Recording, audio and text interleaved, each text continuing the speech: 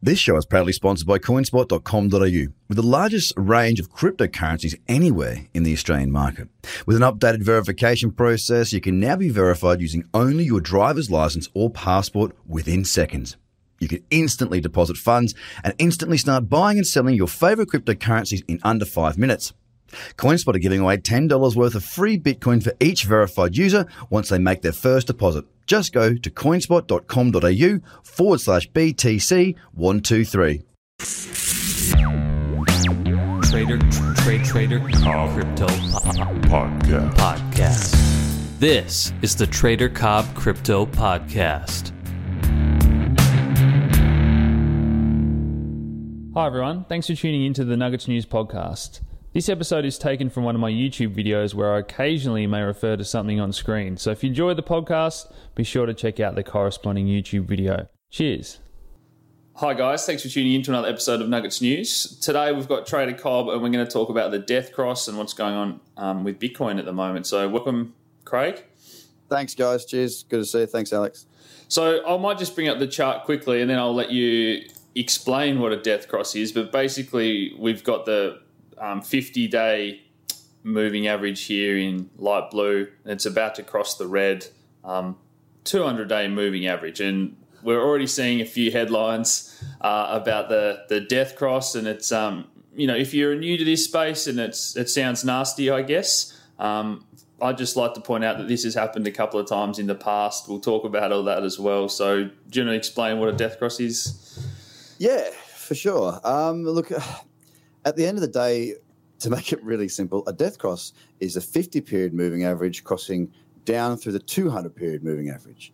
Now, that is usually, you can have whatever colours you like, but it's usually the 50s are red, the 200s are green. That's what I see across many platforms. Like I say, the colours don't matter. It's the periods. And it's the perception of this that is the danger or the strength, whichever way you want to look at it, if you put any weight into it all. The perception is that if the 50 crosses down through the 200, therefore we will see a sell-off. And we can go into some details in a minute just understanding what moving averages are, how they're calculated, and what they're actually there for. Because I think that the misconception is that, it's just another thing to freak out about when in actual fact, look, I don't even have those indicators. I don't have those moving averages on my chart, just to be absolutely certain and straight with you guys. I do not look at the 50. I do not look at the 200. I had done in years gone by, but I personally, with my trading style, I don't see any benefit, any use at all. But that's me. Yeah, so just quickly, I should highlight that, I have changed that custom colour. So if you do want to add that indicator, guys, it will come up as a different colour. Again, I don't place any significance on this at all.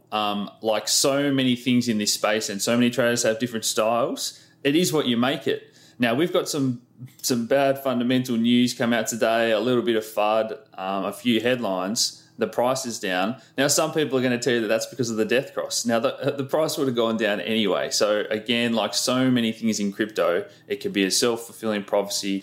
It can be what you make it. So, in 2015, we had a death cross that resulted in the price going up. And then we had a golden cross, which is the opposite, when the 50-day swings back up through the 200-day. And then we had another death cross where it went down. So, it's a flip of the coin stuff. It's a backwards-looking indicator if you want to dive into what that means a little bit more. Yeah, it's the way I explained it to you before is it's like your mate at the pub that said he bought Bitcoin at $600 but didn't know what Bitcoin was 6 months ago. It's a hindsight indicator. It's telling you what has already happened. The understanding behind what moving averages are, I think that's where the clarity and lack of concern can be stemmed from, is because it's a moving average. Listen to the name, moving average of what? It's a moving average of price. Now, what it's representing, let's look at the 50-period moving average now. The 50-period moving average is represented, that line that's smoothed out on the chart, that smoothing out is the last 50 candles or bars, depending on which way you look at it, of that time frame. So if we're looking at the daily, the 50-period moving average is a smoothing out of the last 50 candles.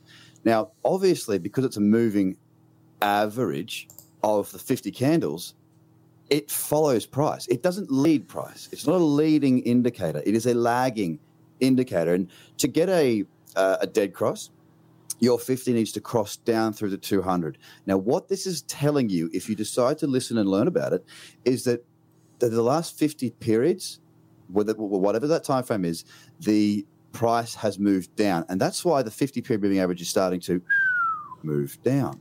The 200 won't move as much because it needs 200 candles to significantly move it. Yeah.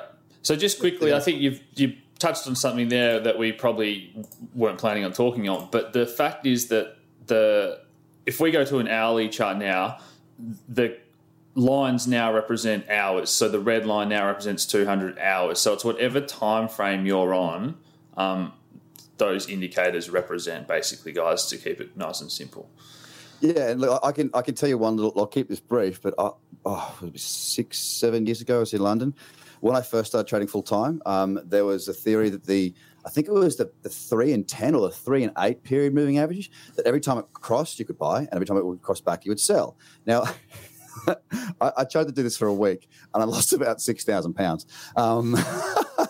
And I wasn't trading big volumes back then.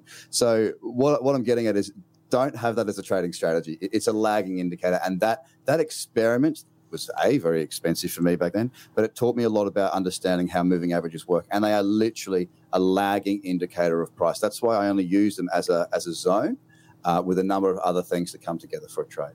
Yeah. I think another thing that we forget sometimes is that crypto trades 24/7.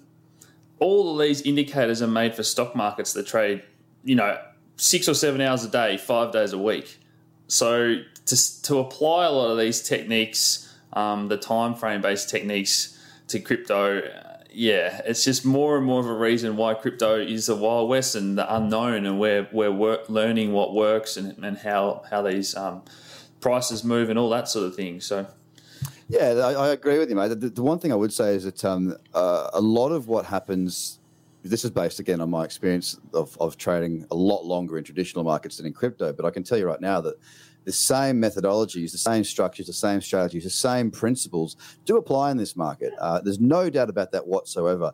And that comes back to the fact that there is more than one way to skin a cat, as the old saying goes. I have my way of trading. It works. You have your way of trading. It works. There are other ways of trading that work. You just got to find something that it's got to make sense to you. So you don't, if you're not a quant, you don't go and start writing high algorithm trading programs, because it's not going to make sense to you. If you're a visual person, you've got to find something that fits your visual side of things. You've got to find something that works for you. It's not a one size fits all world or market. Exactly, and I think you and I are very different. There's other traders out there that I love following their work as well. They're very different. If we all are successful over the long run, there's not one person that was right or wrong. You find out what works for you and do it well and stick to your plans. Yeah. And try not, I spent a lot of money learning, right? I spent a lot of time and a lot of money. It cost me. The money that I lost was more expensive than the actual education itself. But, one of the things that I personally think will help people out there is, don't try and cross-pollinate. So don't go, this bloke over here uses this and this and this, so I'll combine a bit of that and a bit of that, and it will marry and be perfect. Because it's the old saying of, why you don't need chili in a chocolate cake, so why bring chili to a chocolate cake baking class? So you've got to know which ones come together in what order, and just throwing things together in a big messy pile of indicators and technical tools and whatnot. It's very look. I've never seen it work. I'll tell you right now. Everything that I do, I've learned from other people.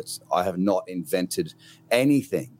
It's the combination of things that have been successful for others, that have been passed down through mentorships and working with good people. That's worked. So yeah. And I think that's where, again, you and I are very different, because I tend to have a lot of indicators on my chart. None of them that I really pay too much attention to, but I want to know what all these other traders are looking at. People that are looking at Bollinger Bands, I know what they're looking at, the moving averages, the fibs. I love a bit of Elliott wave theory and the psychology. So I'm trying to, I would say I'm definitely not a master of any of those, but I want to know what everyone else is thinking to try and come up with my plan. So based on that, here's a question that I have personally.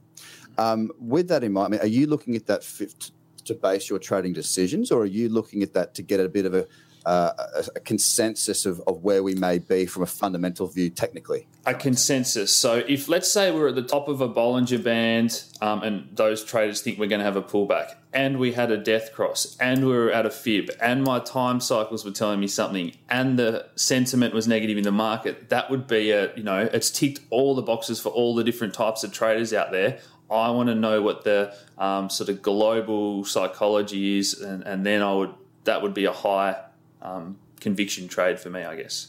Yeah, that makes sense. And what you just said something that I don't think you realised. You said that sort of hit the nail on the head. You said tick the boxes. If you don't know what those boxes are, you cannot bloody tick them. So you've got to be able to. I mean, I say it quite frequently. If you can't write down your strategy, you probably don't have one. Yeah. Cool. Well, mate, I think that's been a great little chat, and hopefully we've explained to people why our opinion at the end of the day is this is nothing to really worry about, guys. I'm with you 100% on that, guys. Have a good weekend. Take it easy. Cheers. Thanks for tuning into the Nuggets News podcast. Be sure to subscribe, share this around, and let me know what you think by leaving a review. Cheers. The Trader Cobb Crypto Podcast. Check out TraderCobb.com because experience matters.